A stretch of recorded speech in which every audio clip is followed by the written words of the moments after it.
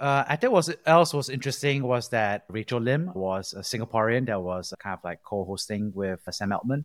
So she's part of the OpenAI team. I thought the key phrase that they had that became the headline was very much about how humanity must co-evolve with artificial intelligence. And I thought that was a very striking statement. But I think obviously there's a sense of a generational shift, right? An evolutionary term, paradigm shift of further evolution, right? And as if there's a species or some kind of like accelerant to evolution itself, right? Welcome to Brave. Learn from Southeast Asia's best tech leaders. Build the future, learn from our past, and stay human in between.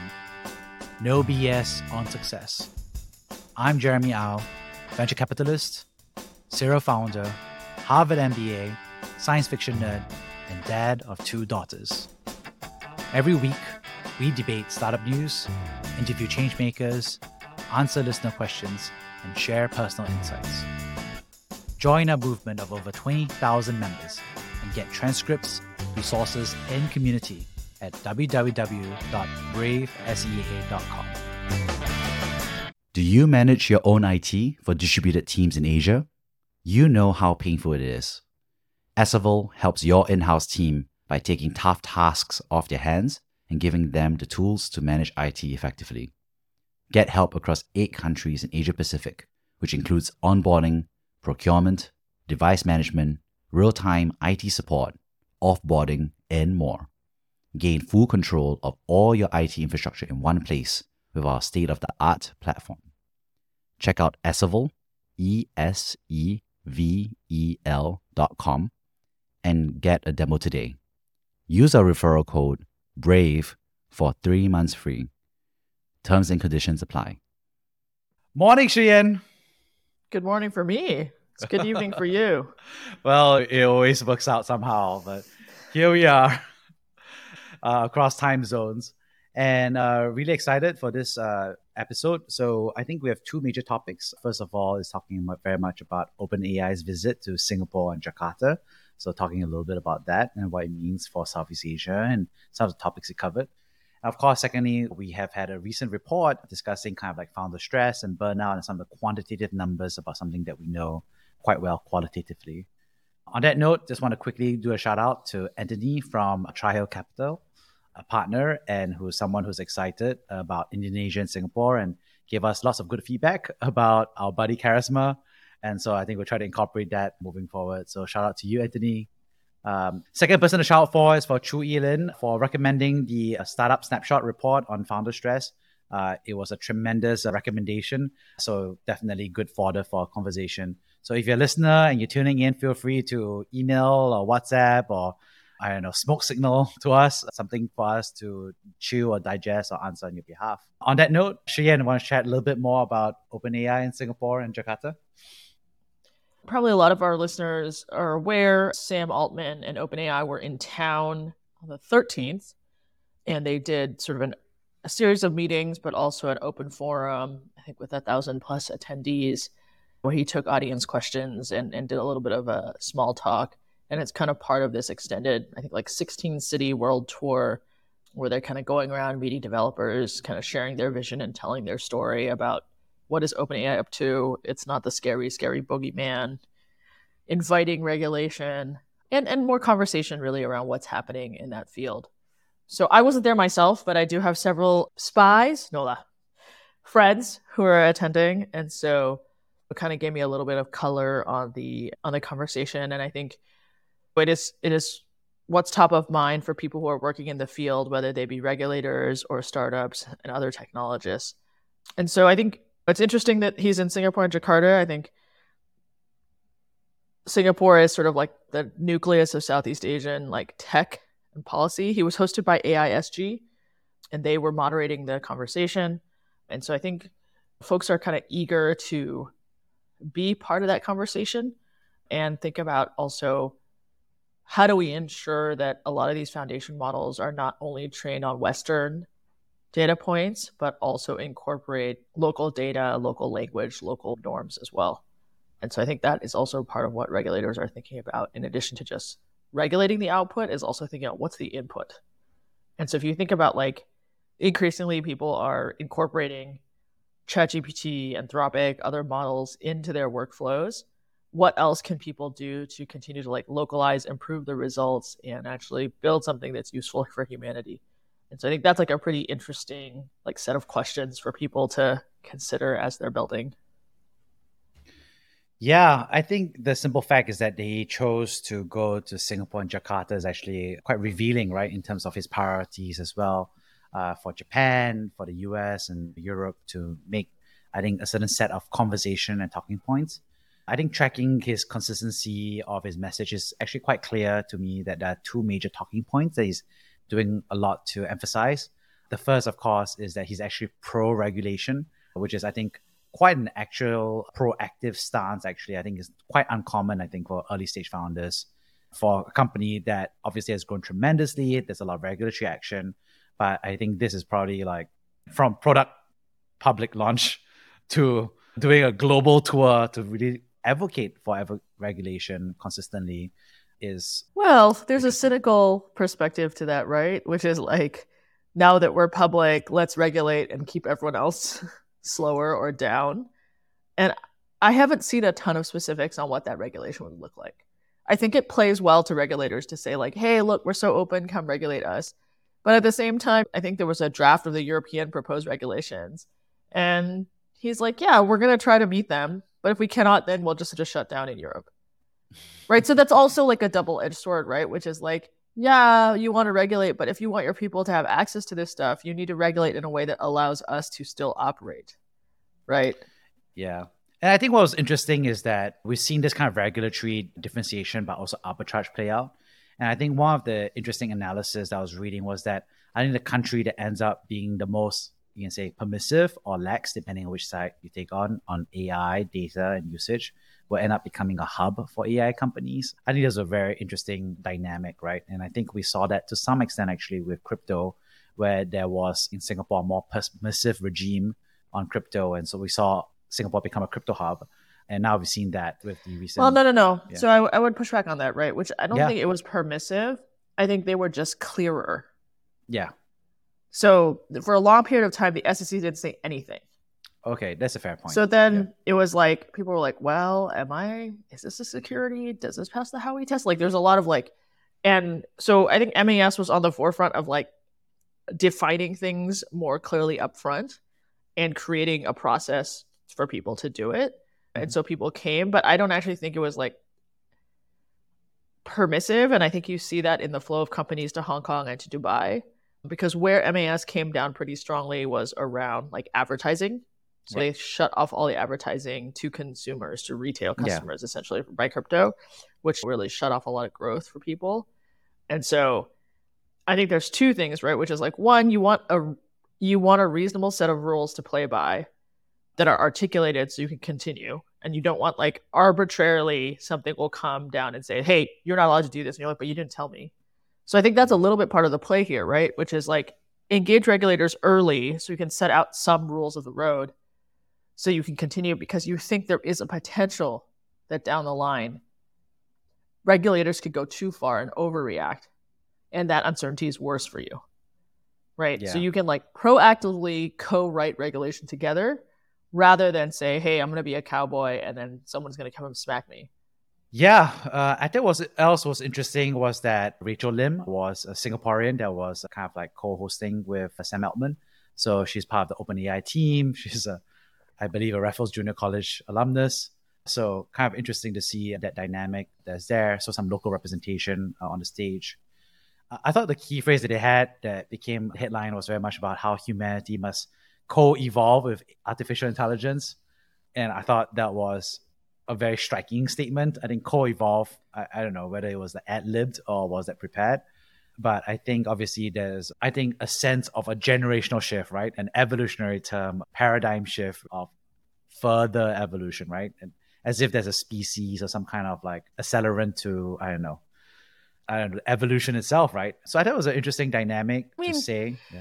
It's kind of true, right? Like if you think about it, how our human brains have evolved, like 100 years is actually not a lot of time in evolutionary timescale, right?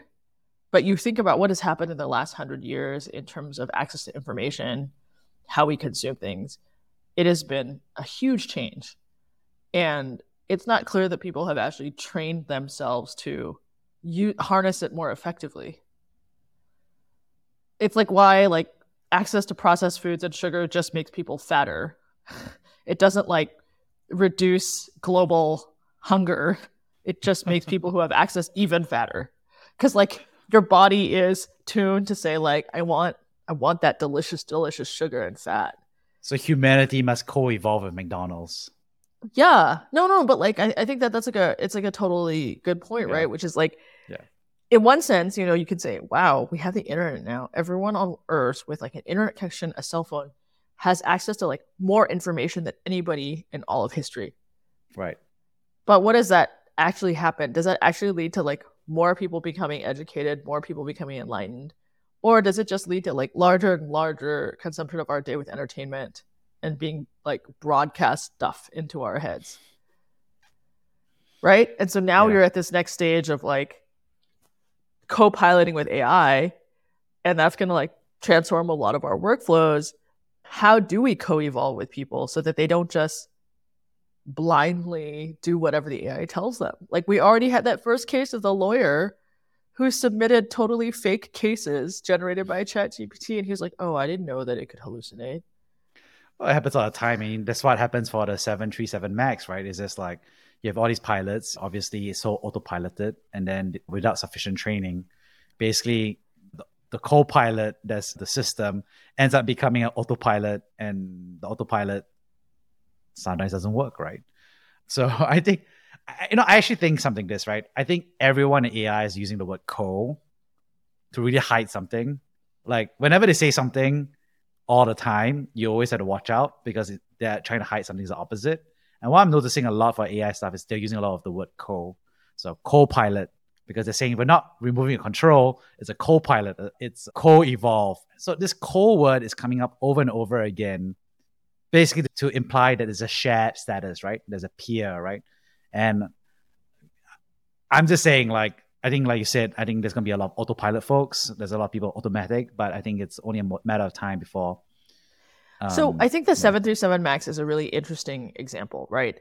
Because that bug, right, that caused the plane crashes, it had actually been reported before, but it had been reported in incidents that were not fatal. And the fatal incidents actually were in budget airlines that had, I think, pretty deliberately tried to reduce the amount of training in order to increase the supply of pilots to staff their flights. And so, yeah, like if people try to take shortcuts like that, right? It's sort of like co-pilots work for like the 2 standard deviation, right? Like amount of instances, but you actually need to have like better judgment and more expertise for the tails. But in that moment when the tail happens and you didn't train the person enough, right, then you're screwed. So I think that maybe you say co-evolve is to hide something, but I think co-evolve is actually an important word to say like, hey, you can't just abdicate all responsibility to the AI. Like you actually have to put effort into thinking about how people should interact with this in a responsible way. I think capital and asset owners are trying to like scale, and I'm going to make the sound. And the reason why there's the sound is because you make it sound as if individuals get to choose to be on a peer basis. But I think a lot of asset owners are basically saying, how do I rebuild this business model where it's mostly AI and some humans, which makes sense. I mean, it's like a factory model, right? The industrialization of production of content. And I just think that for a lot of folks, I think there's going to be a lot of fact where folks are going to be churned out because of these productivity improvements effectively taking over their jobs. And one discussion I was having, I was at the ACE Awards Gala. I received a nice award for, I guess, ACE age 35. You're so fancy, Jeremy. So fancy. But I thought it was a really interesting conversation I got to have a little bit because we're discussing about the political ramifications, right, of this. And what was interesting was that we had saw this giant wave of globalization where basically blue-collar jobs was moved towards China. And obviously, China saw the fastest rise in living incomes for poor folks, etc. But we also saw the hollowing out of the blue collar, middle America industrial class, right? And so that has dramatically reshaped the political coalition, right, of blue collar workers. So there's a weird alliance between business Democrats and business Republicans, but that was okay for different reasons. And so we saw that different change. But that was all, for blue collar, right? And now we have white collar professionals where I don't think they get a choice to be a co-pilot or not. I think a lot of their roles are going to get reduced, changed. And sure, eventually, I think in 10, 20, 30 years, we're all going to reskill ourselves in different roles. But I think there's going to be a lot of jobs that are just going to go away, right? I think we see the writer's strike is they are very assistant about the AI side of it. They're worried about their jobs being automated out to some extent. So I think there's this interesting dynamic where I think we're only seeing the very beginnings of this. Yeah, I don't think it's a co-pilot. I think it's mostly autopilot with some checks. Yeah. Well, we should make a bet in 10 years. On what? Like what percent of jobs? Yeah. What percent of jobs have been automated away versus not? Maybe, okay, we will make the bet right now. We should think about this for next week.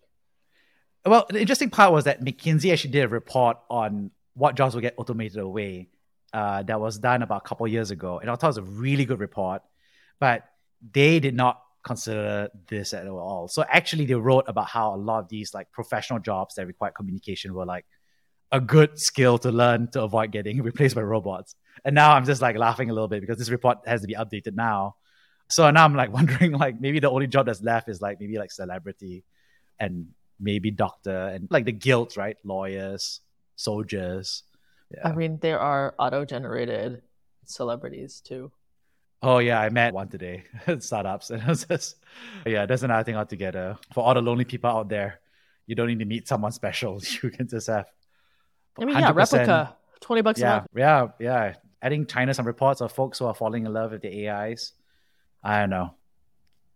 Interesting times, right? I think it'll be a countercultural movement. It's real humans, not AI. I don't know. I can't think of a catchy protest slogan yet. No, it's just artisanal honey. Yeah. Or organic humanity. I need to think of a good handcrafted. I need to think of a good UC Berkeley. We always had a lot of protest and free speech movement, right? It's the robots have gotta go.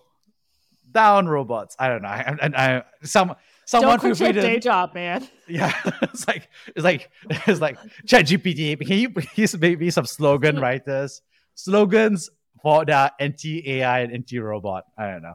So I read this really interesting article in The Economist, and I think there's an opinion piece about how, at the end of the day, this isn't actually artificial intelligence because it's not thinking, it's not conscious.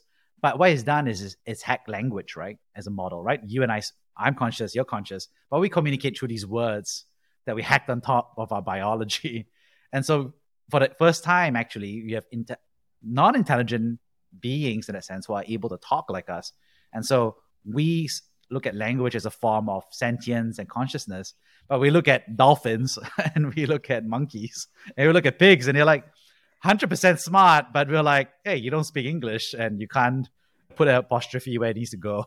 So guess what? You don't count, right? So I think there's an interesting dynamic where, at the end of the day, these language models are not really consciousness, but they're actually just statistical probability language. But yet, I think it's so good and it's already good enough that people are falling in love with it, starting to raise AI little kids. It's just kind of bonkers to see that. I think that's why I think it's really transformational because it's not about intelligence, right? It's about language generation from my perspective. I've always said my dog was smarter than my kids until about the age of 2. So ChatGPT 4 at the age of what? 2 is how much smarter than your kids and the dog? Yeah. I mean, yeah, but the dog, you never have to spend time convincing it to go to sleep. Yeah. You don't have to feed the dog. The dog kind of knew how to eat kind of from day one. It was really fast to potty train. Dog follows directions. Yeah, I mean, pre-2, the dog is actually outperforming. We always tell the kids, hey, Toaster is the best child, the most obedient child. My favorite use case of ChatGPT so far has someone said, please pretend to be a loving spouse. Do you process So- your comments through this before you talk to your wife? So he was telling me that basically like he has a long day at work, right? And the wife doesn't want to hear whatever he's saying. So he just writes to ChatGPT like, oh, I had a tough day at work and blah, blah, blah, blah, blah. And ChatGPT is like, oh, sorry, dear. How are you feeling about that? And then he like processes that on his cab ride home. And then he's like, kind of like doesn't do that data dump to the spouse. And I'm like, that's hilarious because it's somewhere between a therapist and a really good friend, i.e. a spouse, maybe. But I don't know. It was I just can't decide how I feel about that. I know, it's interesting. But then does it just reduce the resolution of conversation you have with your spouse, or it's just sort of like you think your spouse is not interested in it, so you're like creating a space to have conversation about things that they're interested in? Oh, is this emotional cheating? Like Oh, I don't know. I think cheating is a hard word. Like that's a pretty harsh word, but I don't know. That's kind of interesting, right? Like, well, I mean, I guess you have different friends who serve different functions in your lich, right? Like you might have sports friends or business friends or whatever it is. Interesting. Adultery with the chatbot. And you know what? It's not impossible. I think flat out. I think that's definitely a headline that's going to happen in the next 5 years. No, I think in Replica they've already talked about it. Yeah. That people use their Replica friends to emotionally process things, and it can feel like emotional cheating. You know, there are also positive use cases where it's like, hey, it actually helped them think about how they were relating to their spouse and do it better, even if it did start as like a venting thing. Yeah. Talking about venting and stress and processing your feelings. So speaking about processing feelings and feeling stressed out about life, we had an interesting report called Startup Snapshot, which is available and linked in the transcript on the podcast. But here's some key statistics about how founders are processing mental health. So I thought it was interesting to see about how they said 72% of founders report that there's a negative impact on their mental health. 81% of founders are not really open about the stress, fears, and challenges. And I thought my favorite two pieces of that was like only 23% of founders go to a psychologist or a coach to talk about those feelings. And only 10% of founders turn to their investors to talk about their stress. Yeah. I often feel that part of my job is being a therapist. But to only 10% of them. So if you were truly trusted by everybody, you could have 10 times more of those conversations. Do I want 10 times more? You see, people can feel the energy, so they don't want to give it to you. But I think it's totally fair, right? I mean, the truth is, it's tough, right? I mean, when I was a founder, I honestly trusted some investors more than other investors, right? And even for the investors I did trust, obviously I was thoughtful about, hey, I only have 1 hour a week, right, to process some stuff, maybe 1 hour a month, right? And so am I really going to be talking about my feelings, right? I'll rather just talk about work or the decisions. There's so many things to talk about. So I was definitely stressed as a founder. And yeah, I think I'll probably put myself in one of those buckets of, I was one of the 90% who did not talk to my investor about my stress. I think it comes out in different ways, right? It's not like they call you intending to talk about their stress. It's more like you talk about the business and then you can kind of sense that they're a little bit down. And so you kind of do a check-in and you're like, hey, how are you feeling? Like, what's going on with you? And kind of normalize it, because, you know, what we tell people when we write the first check is like, hey, most of the time in a startup, things are kind of going badly. So you don't need to put up a front for us, right? You don't have to pretend like everything is up and to the right and crushing it, because that's just not normally the state of affairs. And so it's kind of giving people permission, like establishing that social contract to say like, it's okay to be like, it's not going that well. It doesn't mean it's the end of the world. It just means like, you got to figure out how to solve something locally or whatever it is. But I would say like 90% of the time, you kind of feel like things are not going well. Something's always on fire, right? Something's always on fire. That's 100%, right? And I think here's some numbers here, right? They're saying like out of like 100% of the founders, 44% have high stress, 37% have anxiety, 36% have burnout, 13% have depression, and 10% have panic attacks. So that's actually a pretty sizable chunk. I mean, the way I think about it is like, yeah, half of the folks therefore are stressed out, and 1/3 have anxiety or burnout, right? And 1 in 10 have depression. Yeah. So I don't mean, I think it's think an easy they journey. also don't take care of themselves, right? Like they overeat, or they drink, or they don't sleep enough, or they're not exercising, right? And so all those things I think are actually really important for being able to go the distance. Like you need to have strong emotional resilience, but your body needs to feel good. So like you do need to sleep, you need to exercise, and you need to like have places where you can like hang out with people and connect with people who matter to you. Because the worst is also if like things are going badly on the home front, right?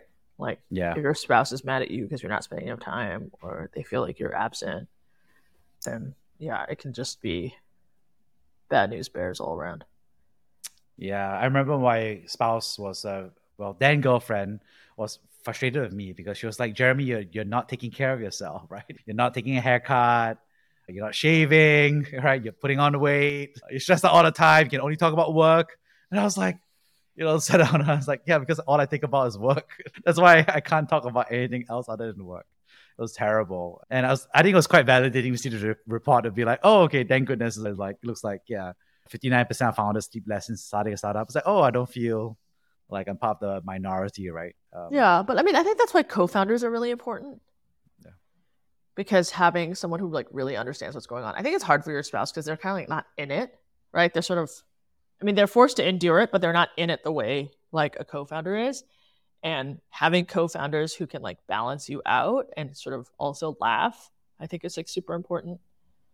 So I don't know. I just remember in the early days of NerdWallet, we would like work and then we would all work out together. We would like exercise. It's like the only word difference is the word out. Sorry. Yeah. So it's like we'd be in the office and then like there were like 10 of us or whatever. And we shared like, we went to the same exercise class. And we all work out. And then we would all eat like greasy Chinese food together. And then we go to bed and we like start all over again the next day. It was awesome. Yeah, I missed out the step about exercising. So I would just work. I'll drink Soylent for lunch. I would eat. I know it's terrible.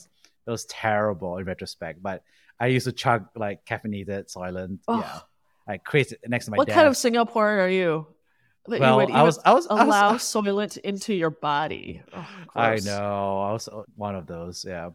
And then I would get home and then I'll order like a platter of sushi. I want to work out. So I gained 20 kilograms actually. So I gained from a normal weight. I became medically obese by American standards, not by Asian BMI standards. It was just horrible actually. And then I remember after I sold the company and then I did my physical, and then basically my blood results were like, oh, you're pre-diabetic, you're pre-hypertension, you have bad cholesterol, you have no vitamin D, you have bad testosterone, you are obese. And I was just like, look at your liver enzymes are terrible. And I was just like, look at this thing. And I got this report. I remember I was in line for a ramen shop in New York. And I was just like so sad. And I walked out of the line for this Michelin star ramen shop. And then I remember I walked to a dim sum shop and got some like steam stuff. And I was just like, such an abysmal thing. I was like, oh, I finally have time to do a health physical. And I got these terrible results. I kind of knew it was happening. Yeah. It's okay. Now you've got yourself on track, right? Yeah, because I'm on venture capital now. Your svelte form. Yeah, I know, because it's much less stressful. And I think there's a lot more control, right? And I think obviously I have the benefit of a good social support network as well now. I think I'm much more intentional now. Like I have to sleep harder in terms of like melatonin and the valerian root and the soap, the pillow and all this stuff. I don't know. Weighted blanket, man. Yeah, I got a weighted blanket as well. The weighted blanket. I know, right? And then, yeah. So I think another thing that we talked about a little bit was also, 42% of founders report the fear of failure as the major source of stress. And I thought it was a really interesting number. And I thought it was interesting because actually over the past week, I actually hosted the Phoenix offsite. So basically it's a virtual offsite for founders that are moving on to the next chapter in their life because they exited their startup, because they had to wind it down, because there's a co-founder departure. And so we had about kind of like a dozen folks just kind of like discussing about their feelings. And really, I think it was interesting to see that the language about what is success or failure was a really, really tough thing. And I think one person framed it up as like, okay, so you're successful, you become a unicorn, and I'm not that, right? For whatever reason. So I'm a failure. Is that right? And then I was like, whoa, like based on statistics. But that's a statistic on a company level. But to embed company success versus personal failure was an interesting, I don't know what, dichotomy, right? And so I think there's an interesting dynamic between what the right language is for founders.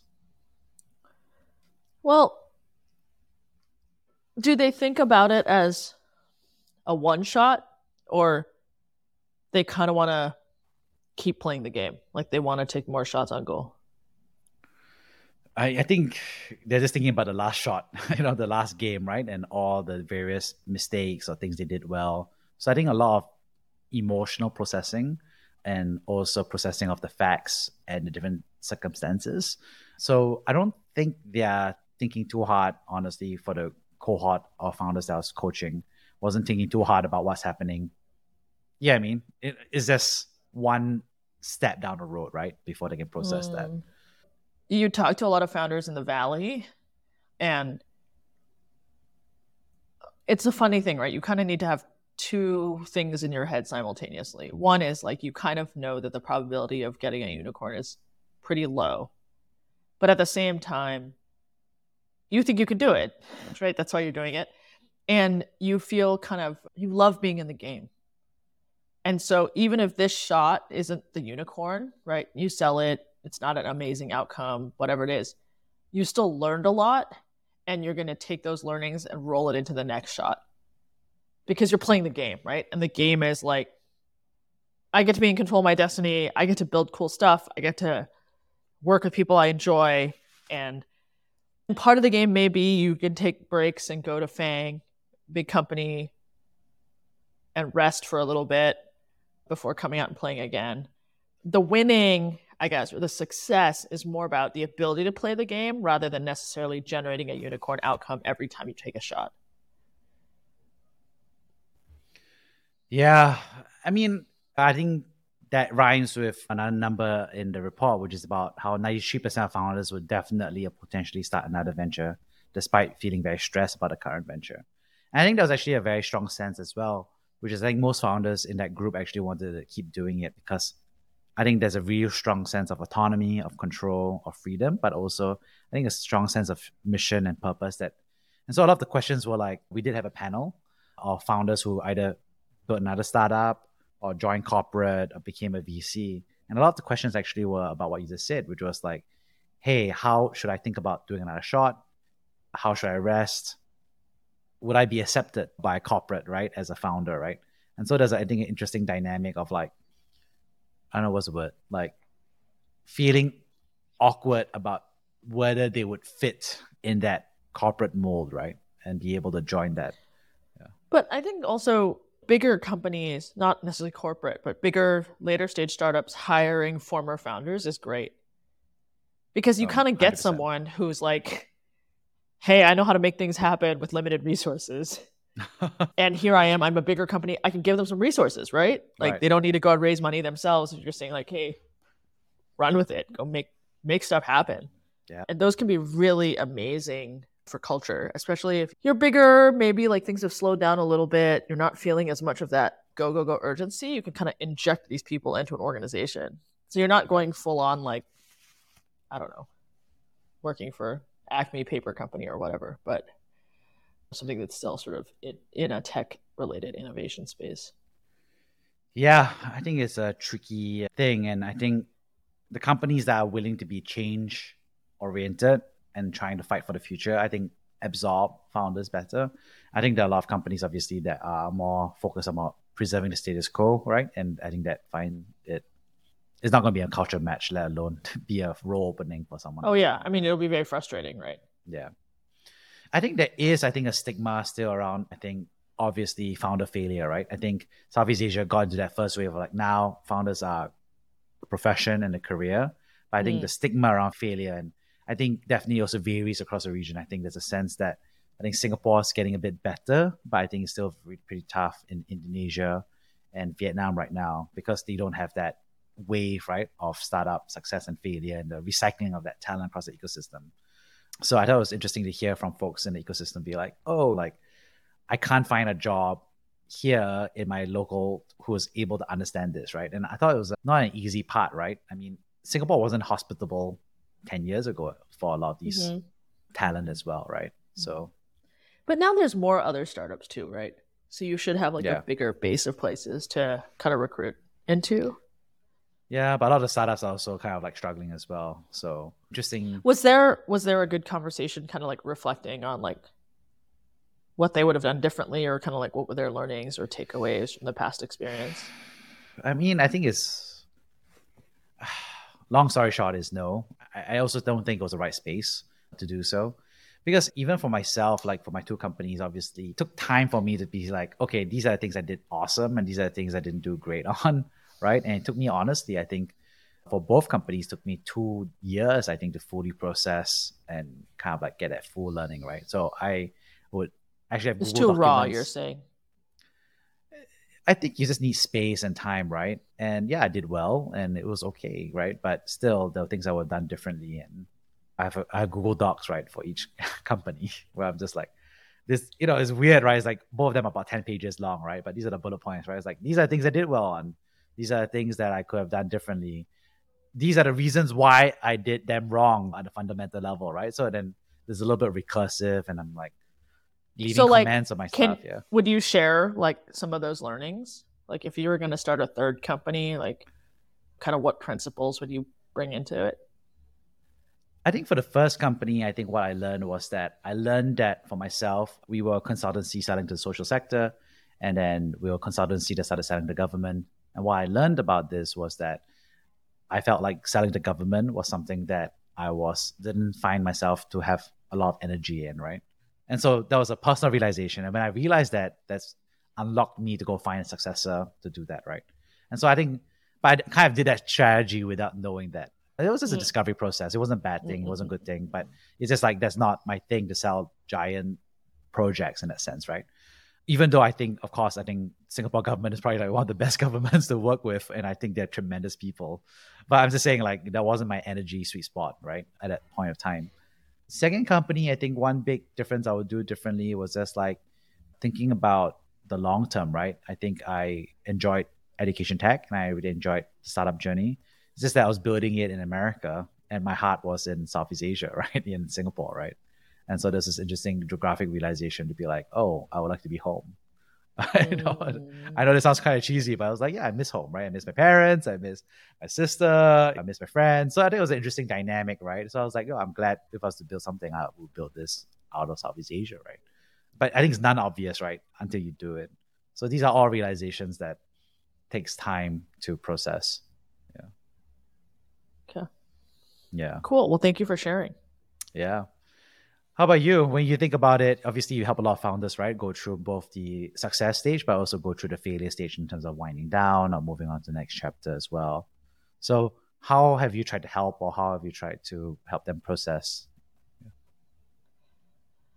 I mean, I think the wind down thing is like pretty rough, right? Because there's like the personal sort of how you feel about it. And then there's just all the like paperwork and cat hurting. And so the whole thing is just kind of like not that fun. And so I think part of it is like not giving permission necessarily, but sort of saying like, because they kind of feel bad, right? So they wanted to win, they wanted to make you a ton of money, and now they're winding down and they've lost all your money, or they'll go use cents on the dollar or something, right? So it's like no one's like excited about this outcome. And part of it is like being able to say like, hey man, it's okay. Note to founders, this doesn't mean you should set my money on fire, but if you made a good faith effort, you behaved with integrity, you tried hard, and you like treat everyone well on the way down, like that's all we can ask for as investors, right? Like we know the asset class we're in, we know the risks we're taking, and it doesn't mean that we're not going to back you on your next thing, right? So it's kind of like how you conduct yourself in that moment, I think also determines how your investors see you and like, do you get to play the game again? And so some of it, a little bit, is just like, sometimes people are like, I'm so sorry, like, I really wanted to make money and da da da da da. And you're like, yeah, this isn't the outcome we wanted. Like, I appreciate you treating everyone fairly. I appreciate you communicating well and like doing this in a good way. And give yourself that space and permission to like take some time off before you kind of go rush into something else. And just kind of talking them through that, right? So I think on the sort of like wind down side, that's kind of where it is. On the stress side, I think when I do see founders getting burnt out, I will check when I say, when's the last time you took a vacation? And they'll be like, I don't have time for a vacation. Yeah, that's what I was thinking. Dude. That's the answer. Yeah. And you're like, but you don't have time to be burnt out either. I do not give myself permission to be burnt out. Yeah, but it's sort of just like saying like, hey, I want you to go take a weekend off. Yeah. And don't like literally tell everyone you're turning off. Like you're not going to check your email and just rest. Bring a book, bring a journal, but don't. You just have to do it. And I know this feeling. I like when I was in the thick of it, my coach was like, please just take 4 hours today and go away. Like go for a hike. Yeah. Because, it was just too much. I was like, I have too many things to do. I cannot take a day off. And my coach is like, you have to. 4 hours. Just go for a hike. Yeah, I know it sounds crazy, right? And then when you do it and you actually free your brain to have some new thoughts, you're like, oh my God, yes. Why didn't I do this? Yeah. And so sometimes it's just like reminding people to do that. And I think a corollary of that, especially in the remote world, is reminding founders to do it for their teams. Right. So like I told a founder, I was like, hey, you guys have been driving really hard for the last 12 months. You need to take your team on an offsite. And it shouldn't be super work focused. You guys should just have fun. Right. But like, you're going to burn your people out if you do this. Right. So yeah, I think sometimes it's just like reminding people, giving them permission, even though they didn't seek my permission, but just sort of normalizing it. Yeah. Yeah. I think that's talking about hikes and that time out. I think one of the things that I shared was that I think if you are a founder who's departing for a new chapter, this is a great opportunity to go off the grid, right? So after my first company, I went for a Vipassana retreat. That's like 10 days silent meditation, no talking. I went with my co-founder. So it was interesting because we talked to each other all the time, and suddenly we're both like not talking to each other, but we're in the same space. Very conscious uncoupling, But and after that, I went on a hike. You're such a hippie. Don't tell anybody. And after that, I went on a hike on the Pacific Crest Trail from Los Angeles to Yosemite, and I was reading and listening to Wild by Cheryl Strayed. Wait, how long is that? You hiked the PCT? Yeah, for 1 month. Yeah. I mean, not the whole thing, this 1 month. That's so cool. I want to do that. Yeah, I should totally do. And so I was talking with another founder in the Botanic Gardens, which is going for a walk because he's departing a successful company. And actually one of the conversations that we had was just like, hey, there's an opportunity to do like the Camino de Santiago, which is you walk from Spain to France. It's like a 1 month walk. The chance to take a train, right? For those long train rides across America, across Europe. All those things are like, I don't know, off the grid experiences that you get to do. It's a small window of opportunity to do, right? And I think giving yourself... Did you hike by yourself for a month? Well, I went with my then girlfriend, and who after that hike, I was like, oh, maybe she can be my fiance and eventual wife. So yeah, that was a nice moment to walk and hike for a month in a shared tent and all that stuff. It was great. Wow. Yeah, it was awesome. But then, of course, once we came back to nature city, then we had an argument. And I was like, no, us feeling so lovey-dovey for a month. And then the city, we had some squabble about something. And I was like, boo. And after that, I was like, oh, no, it's just fine. Wait, did you get married? Is it your current wife or not? Yes, it is my current wife. Okay. That was confusing, which is like... It's confusing. I was like, it was a good story, make it bad. No. Yeah. My now wife was who I hiked with the PCT with. And we were just a boyfriend, girlfriend at that point of time. Oh, that's amazing. Yeah, it was fun. It paid off. Yeah.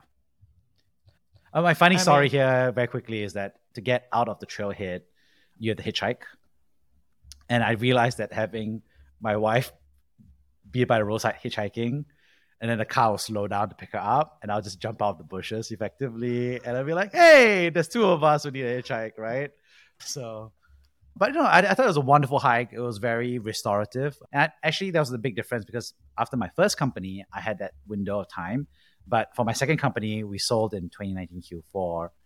And then it was a pandemic right after that, right? So I just didn't have any of that space. But also, I mean, it was a terrible time of tragedy. And I was just glued to my TV, right? Seeing all this stuff. So it was just a very tough time, right? For everybody, right? So, yeah. Well, I wanted to hike the Annapurna circuit for my honeymoon. Ooh. And my wife was like, no. She's like, I want to have hot showers and a bed for my honeymoon. And I was like, yeah, that's reasonable. Yeah. Well, that's why you can do the Camino de Santiago. You get to do that with the hot showers, right? Yeah. So I've yet to hike the Annapurna circuit, but the PCT's on my list. I definitely want to do that. I know. It's such a wonderful hike and it's beautiful. But would you ever do the whole thing? I think there was a period of time when I wanted to section hike the rest of the Pacific Crest Trail. But now that I have kids, I kind of realized that that's not doable. It's just a long chunk of time. You got to go to SF, the West Coast. So I think I'm hoping that maybe when my kids are teenagers, hopefully I can coach them in the ways of nature so that I have a new hiking buddy, I guess, maybe for the rest of the...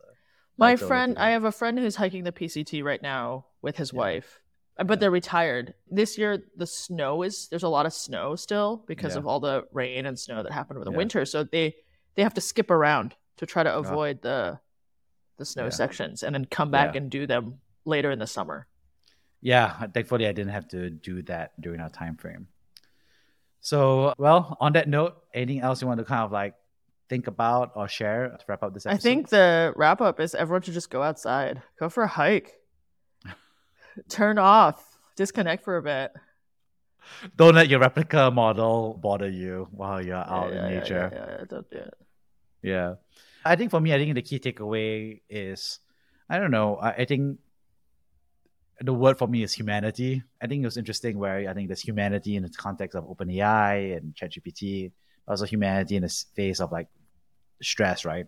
I think that's the one word summary for me. Humanity. Cool. Awesome. Well, see you next week, Shiyan. Thank you for listening to Brave. If you enjoyed this episode, please share the podcast with your friends and colleagues. We would also appreciate you leaving a rating or review.